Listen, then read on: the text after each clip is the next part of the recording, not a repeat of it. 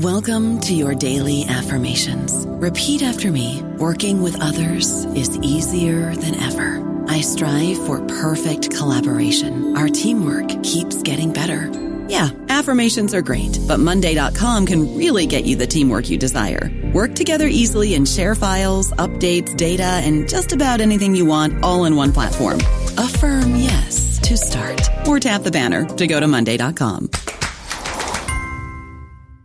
Hello, everybody. This is Marshall Poe. I'm the editor of the New Books Network, and I'd like to tell you that we have a new and improved website. It has 2 new features that we think you'll love. One of them is a vastly improved search engine, so that when you type in keywords, you'll get a bunch of episodes really quick. The other is the ability to create a listener account, and in that listener account, you can save episodes for later listening, so you can create a kind of listening list. We think these features are neat, and we think you'll enjoy them. Please visit the site today.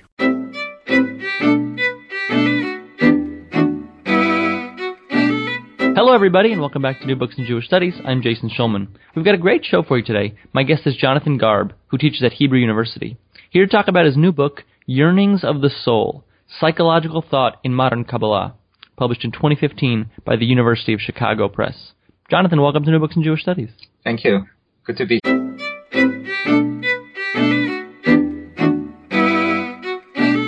Hello, everybody, and welcome back to New Books in Jewish Studies. I'm Jason Schulman. We've got a great show for you today. My guest is Jonathan Garb, who teaches at Hebrew University. Here to talk about his new book, Yearnings of the Soul, Psychological Thought in Modern Kabbalah, published in 2015 by the University of Chicago Press. Jonathan, welcome to New Books in Jewish Studies. Thank you. Good to be here. Well, it's great to have you. So, Jonathan, maybe you can start by briefly telling us what is Kabbalah, or Kabbalah as we might say here.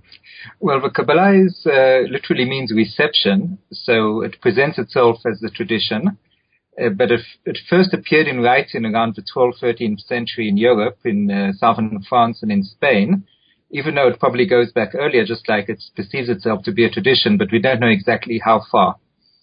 And the Kabbalah presented itself as the secret, esoteric, hidden meaning of the Jewish tradition, that is, that the Bible, the Talmud, the classical works of the Jewish tradition, they have a hidden layer, a hidden meaning, and that can be uncovered through the Kabbalah. And so there's, what is sort of modern Kabbalah, which is an area that you've had particular interest in? Well, my own specialization, as you say, of modern Kabbalah, it really starts with the 16th century, not so far from where I'm sitting now, a couple of hours driving north in Galilee, in the city of Tzfat or Safed.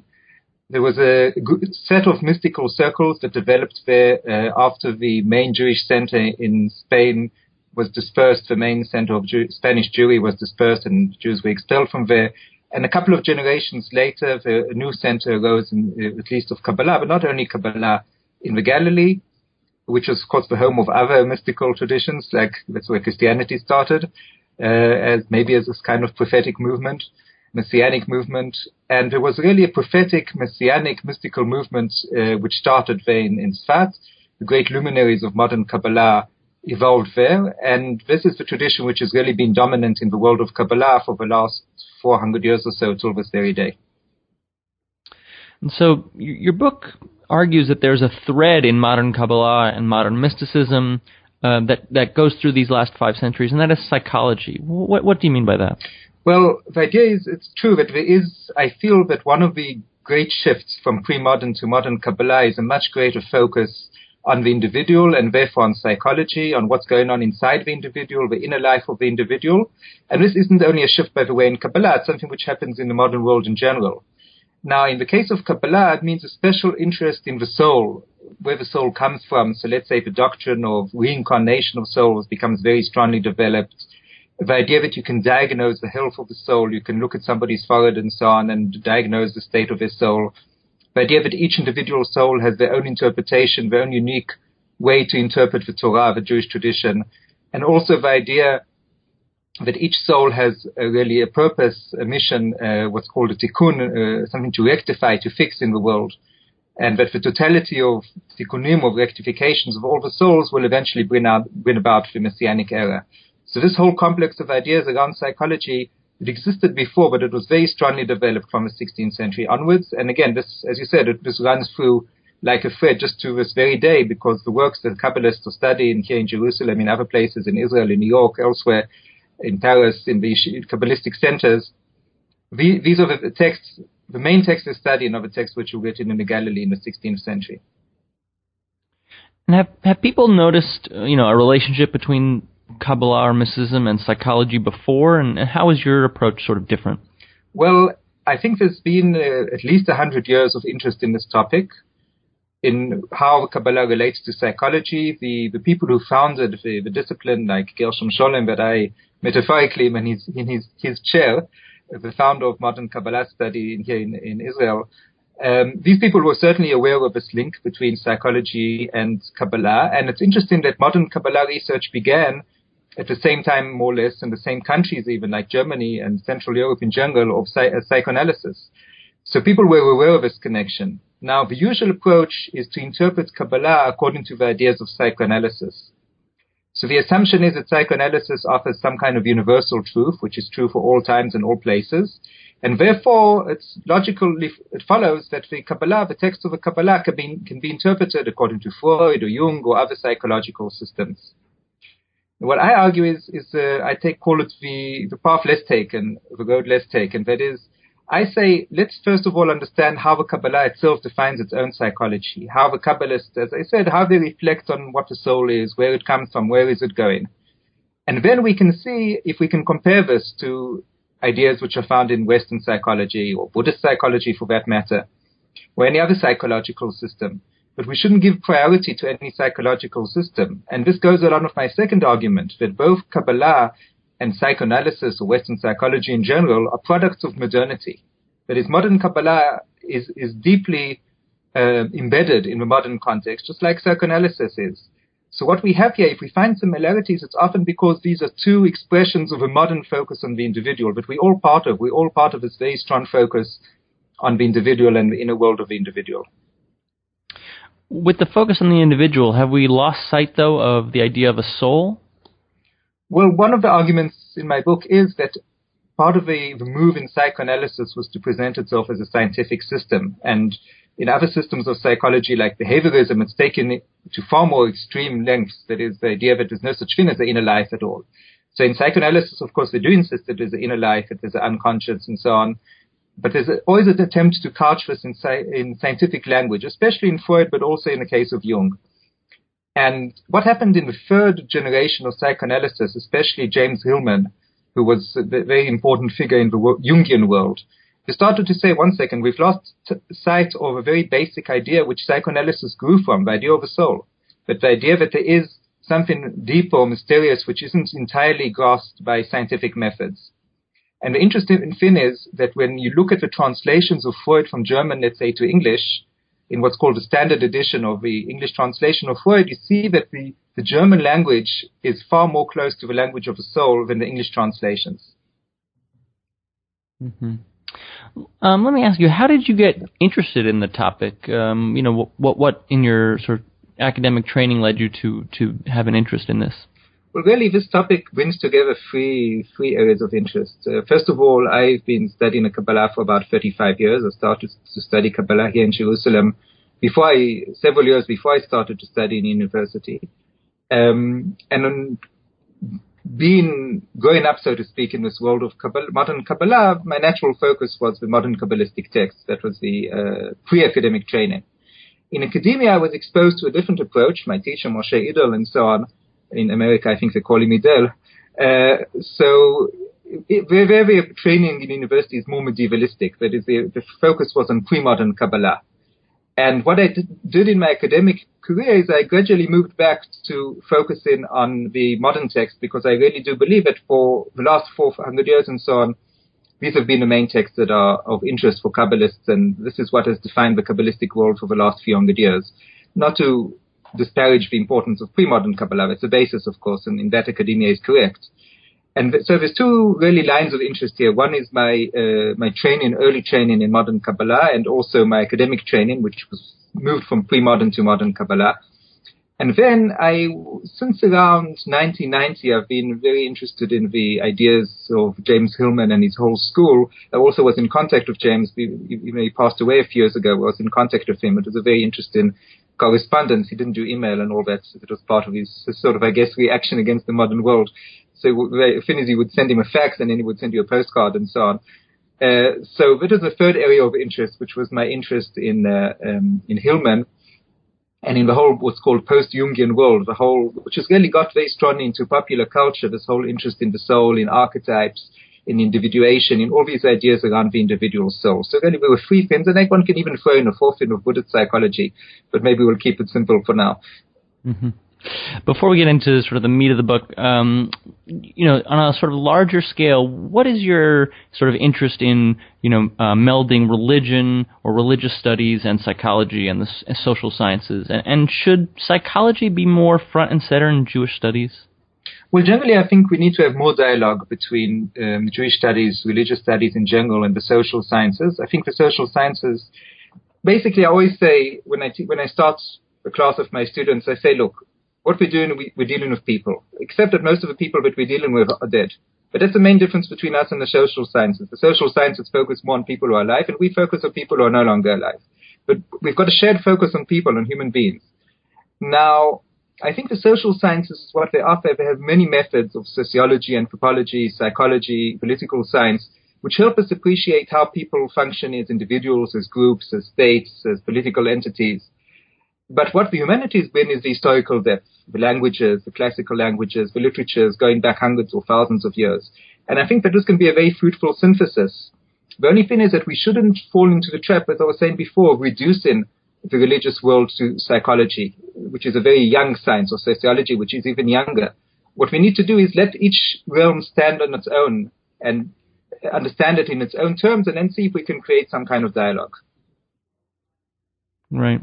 So the book really picks up in the 16th century, and you touched on this, but maybe you can help us explore a little more. Why is Sfat or Safed so important, and who are the sort of key figures to know?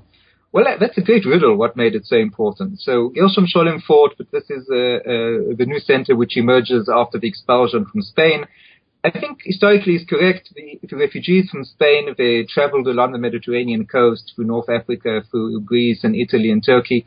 They seemed to converge at some points on the Galilee as a sort of major trade route leading from North Africa to the Near East, and also with connections to Turkey and so on. So that's the historical explanation. What happened also is that we had these tremendously charismatic figures. The main one is Yitzhak Luria, who's really the most central modern Kabbalist, who arrived in Safed and really took it by a whirlwind. That is, he was there for about 2 years, but he managed to captivate the imagination, the soul, so to speak, of major Kabbalists, especially through his powers, the sense that they had that he could read people's soul, that he could give us diagnosis, like I was saying before, a bit like a modern therapist in that sense.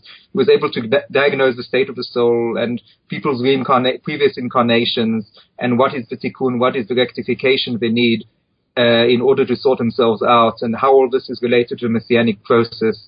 And people really placed a lot of messianic hopes. Of course, when he passed away after only 2 years in the city, in the town, this was a great blow. And a lot of modern Kabbalah is a response to this mourning, it's a psychological process of trying to fill this tremendous absence left by Yitzhak Luria. Now, there were also very important other figures in Tzfat, and it's interesting to me, if one actually goes to Tzfat, one can actually go to the graveyard and see the graves and go to the synagogues where they prayed. There's something very exciting about it in a way. And these other figures, I'll just mention one of them, Rabbi Yosef Karo, who wrote the most central book of modern Jewish law, the Shulchan Aruch, the table of law, in which one can as the expression is, one can just sit down and eat. It's a table which is already all set, which lays down the law from the moment one gets up to the moment one goes to sleep. And this is for Orthodox, so-called Orthodox, I don't like that expression so much, but for Jews who follow this book, this is the main codification of Jewish law till this day. So we see that in Kabbalah and in Halakha, in Jewish law, the products of Tzfat are determinant, these are the formative texts till this very day. Tell us a little bit about the psychology of Hasidism or the Hasidic movement. How did those early ideas develop later into the modern period and into Europe? Well, this is, of course, fast forward in a couple of hundred years, but I think that is another major wave, another major revolution. The important thing about Hasidism, the difference between Hasidism and Tzfat, there was a very strong influence of Luria and so on other Safidian figures, Karo, etc., on Hasidism. But I think the important thing is that in the case of Tzfat, we were speaking about circles. You could have a group of 10, 20 people focused on this charismatic leader. And it percolated. It did influence the life of the town as a whole, but we're still speaking about a small town.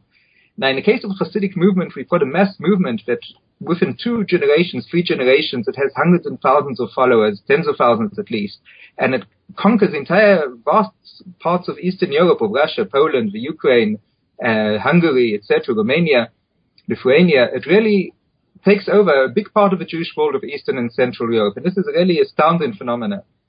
Now, one of the interesting things about Hasidism is that the focus on psychology, which is already strong in Stat, becomes even stronger.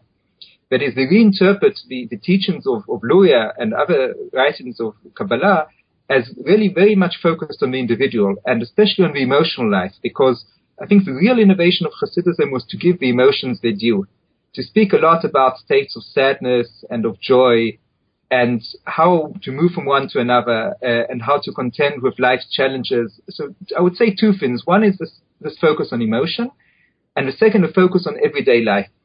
That is the not just this elitist idea of mystical circles, but the idea that what they call the simple Jew, the common Jew, the life of these individuals living, sometimes not very learned, living in villages, contending with the difficulties of Jewish life in Eastern and Central Europe, with anti-Semitism, with economic difficulties, the troubles, the woes, the sorrows. This becomes very, very central for Kabbalistic reflection. And the idea that the Kabbalistic system is not speaking so much about the big rectification of a messianic era, etc., but it's actually speaking about the daily life of Jews.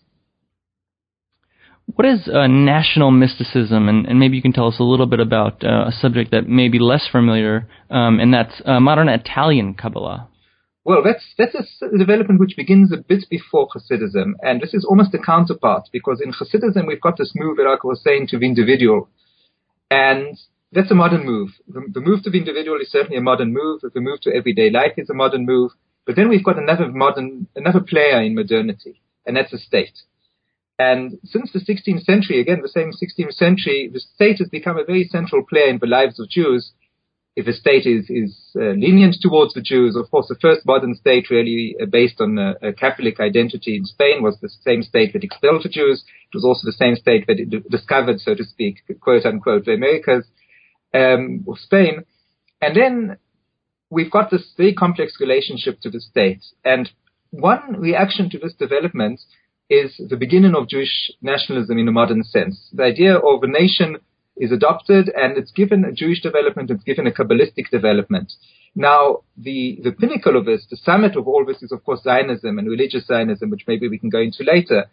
But what I wanted to do in the book is to go to the roots of this development. And the first major figure speaking along this vein of what I call national Kabbalah is a very interesting figure that I actually devoted a biography to in Hebrew, Moshe Chaim Luzzatto, who was a very young man who developed this mystical circle in this pattern of Luria, had all these mystical revelations and so on, and reinterpreted the Kabbalah, but unlike the Hasidim who reinterpreted the Kabbalah in terms of the individual and everyday life, he reinterpreted Kabbalah in terms of history.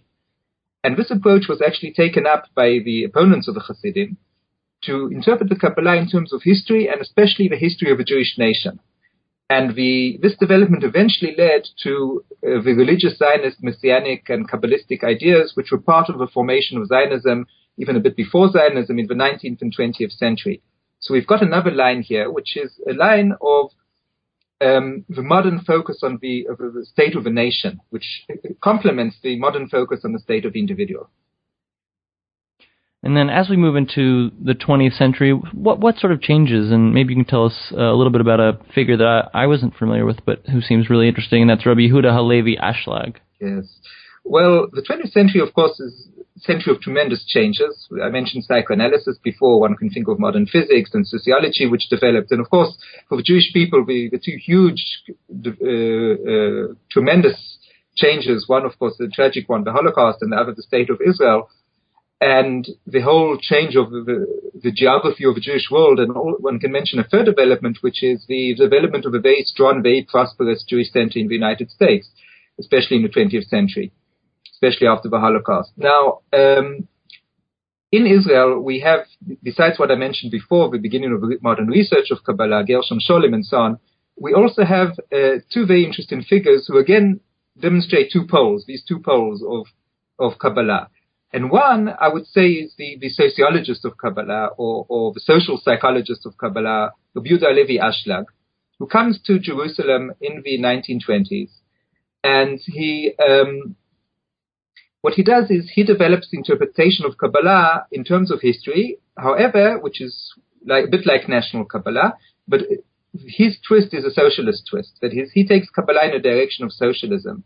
But it's socialist psychology, because he says that the main problem of human beings is the ego, the self-centeredness, what he calls the desire to receive. The need, the lack, the need all the time to receive something, through consumerism and so on. And this has to be transmuted, this has to be transposed into the will to give, the desire to benefit, to give to others. And this process is a psychological process, and he felt that the best way to do it is through Kabbalah. That is, he felt that secular socialism is not going to change human nature. And therefore, he predicted in the 1940s, 50s, that eventually the whole Soviet bloc will fall apart. And the kibbutz movement, all this will fall apart because it's not based on a true change in human nature that for him can come only through the Kabbalah. So that's one pole, which is Rabbi Yehuda Ashlag, again, the historical direction, but with a Marxist kind of twist.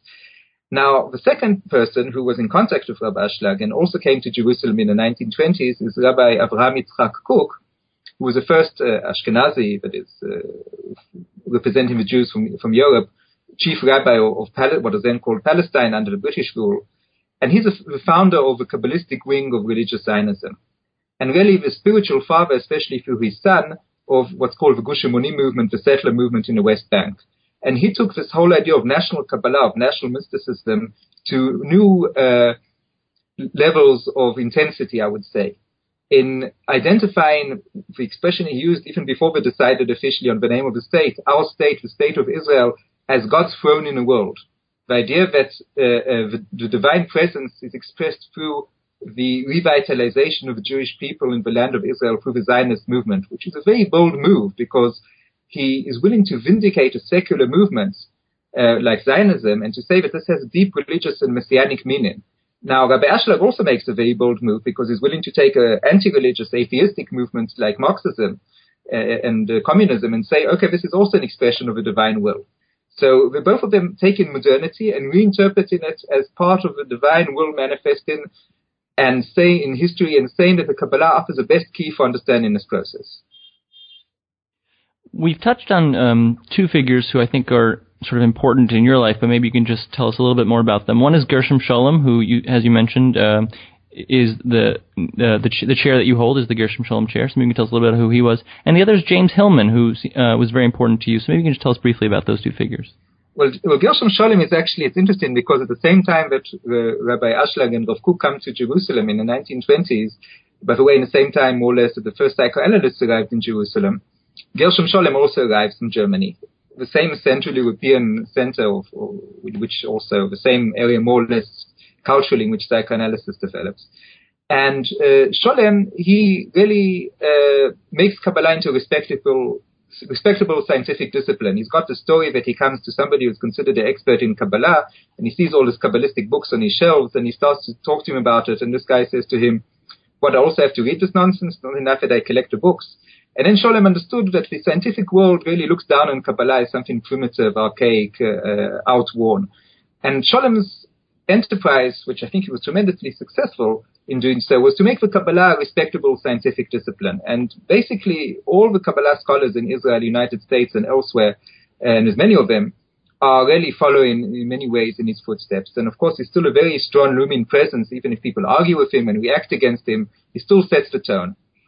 Now, Hillman is also an interesting character, growing up in a Jewish-American family in Atlantic City, and then eventually wandering to Europe during the Second World War, going through all kinds of experiences, going to India, having mystical experiences, and as he said put it himself, becoming more and more neurotic because, as often happens, he can't really digest these spiritual experiences because his psychological strength is not sufficient. And then doing the training in Zurich, in the Jung Center, studying with Carl Jung, studying with other major figures, and going through all kinds of processes, all kinds of scandals and so on, and moving back to the United States, and then really developing this whole school, which has impacted popular culture in many ways. One example is what's called the men's movement, which is a controversial movement that has sort of awakened, I would say, people's awareness of psychological issues related to masculinity, and Hillman was one of the guiding figures there. And also having a very strong effect on literature and on the arts and so on. Now, Hillman, if we can say two things about what he stressed. One is the idea that he called pathologizing, the idea that we have to look at our diseases, our hang-ups, our shadow, as the Jungians call it, and be aware, feel that these are not problems interfering in our daily functioning. That is, a lot of the capitalist world is about being efficient and getting ahead and so on and succeeding. And Hillman, and then seeing all these hang-ups as interferences. And Hillman says, actually listen to the message that these problems are presenting us. See the inner figures, see the inner figures that are coming through these problems, through our dreams, and be able to be in more dialogue with them. And I found it very interesting from a Kabbalistic point of view. When my correspondence with Hillman, he wrote to me that he likes Kabbalah very much. And I don't know how much he had the tools to really understand why he liked Kabbalah so much, because it wasn't his field. But I think that he intuited very well about Kabbalah. But there's the same idea, the idea that the various parts of our personality, so the Kabbalists describe them as leftovers from previous incarnations or various things that we need to fix, that all these problems are really opportunities, that these things that we shouldn't view them as obstacles, the way, as the Hasidim said, we should view them as opportunities. I think Rabbi Kook himself put it once. He said, in the mud of sadness, you can find gems, you can find gold. And I think that very much expresses Hillman's approach to the psyche. That was one thing. And the other thing is Hillman's idea that one has to follow not abstract systems or thoughts, which Kabbalah can also fall into this pitfall of abstraction, but actually look at the images. Look what kind of imagery is going on here. Look at what the pictures are. And that's why I think Hillman was very attractive for people in the arts and literature, especially with something which has developed tremendously in today's world, which is movies, because it's a language of images, not so much a language of abstract ideas. Well, Jonathan, we're running short on time, so I want to conclude by asking you about, today, 2016. What can we say about psychology, the psyche, mysticism, and politics? Well, it's a big one, but I would say, first of all, I think a lot of people have the sense that the world is going a bit crazy the last year or so. and Hillman would say, okay, that means that the world was always a bit crazy, just that now it's not repressed so much anymore. There was some kind of functioning going on which was hiding people's deeper fears and anger and so on. And maybe this is a positive process. So that's one thing I would say in terms of the political, both in Israel and the United States and in Britain, elsewhere. Now, the second thing I would say is in terms of psychology. I think psychology is in a very interesting moment. Psychoanalysis is far less in fashion, but we've got something new, which is two new things. One is this whole takeover of brain sciences, which I'm less happy about because I feel it's something reductionist. The soul, again, is getting lost in the scientific language. And the other thing is this very great openness to Buddhism. That is the idea that Buddhist psychology has a lot to teach us. And I think this is a very good model for what we can do with Kabbalah.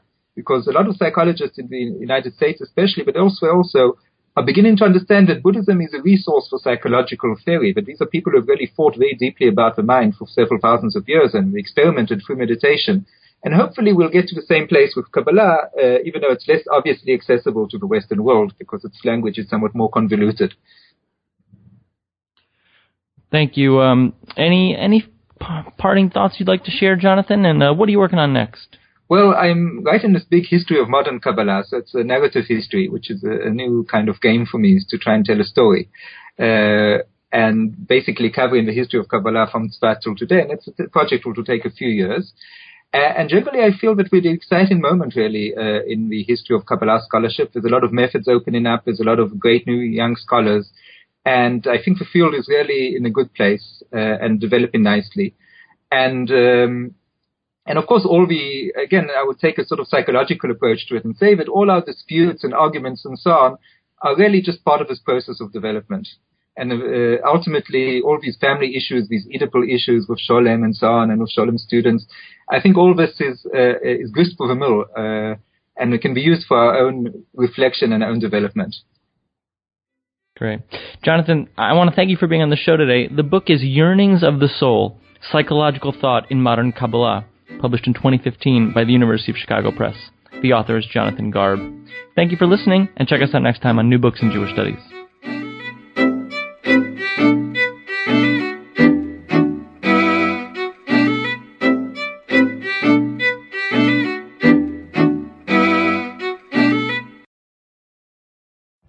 Every day, we rise, challenging ourselves to work for what we believe in.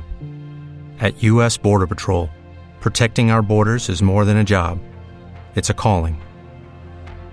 Agents answer the call, working together to keep our country and communities safe. If you are ready for a new mission, join U.S. Border Patrol and go beyond.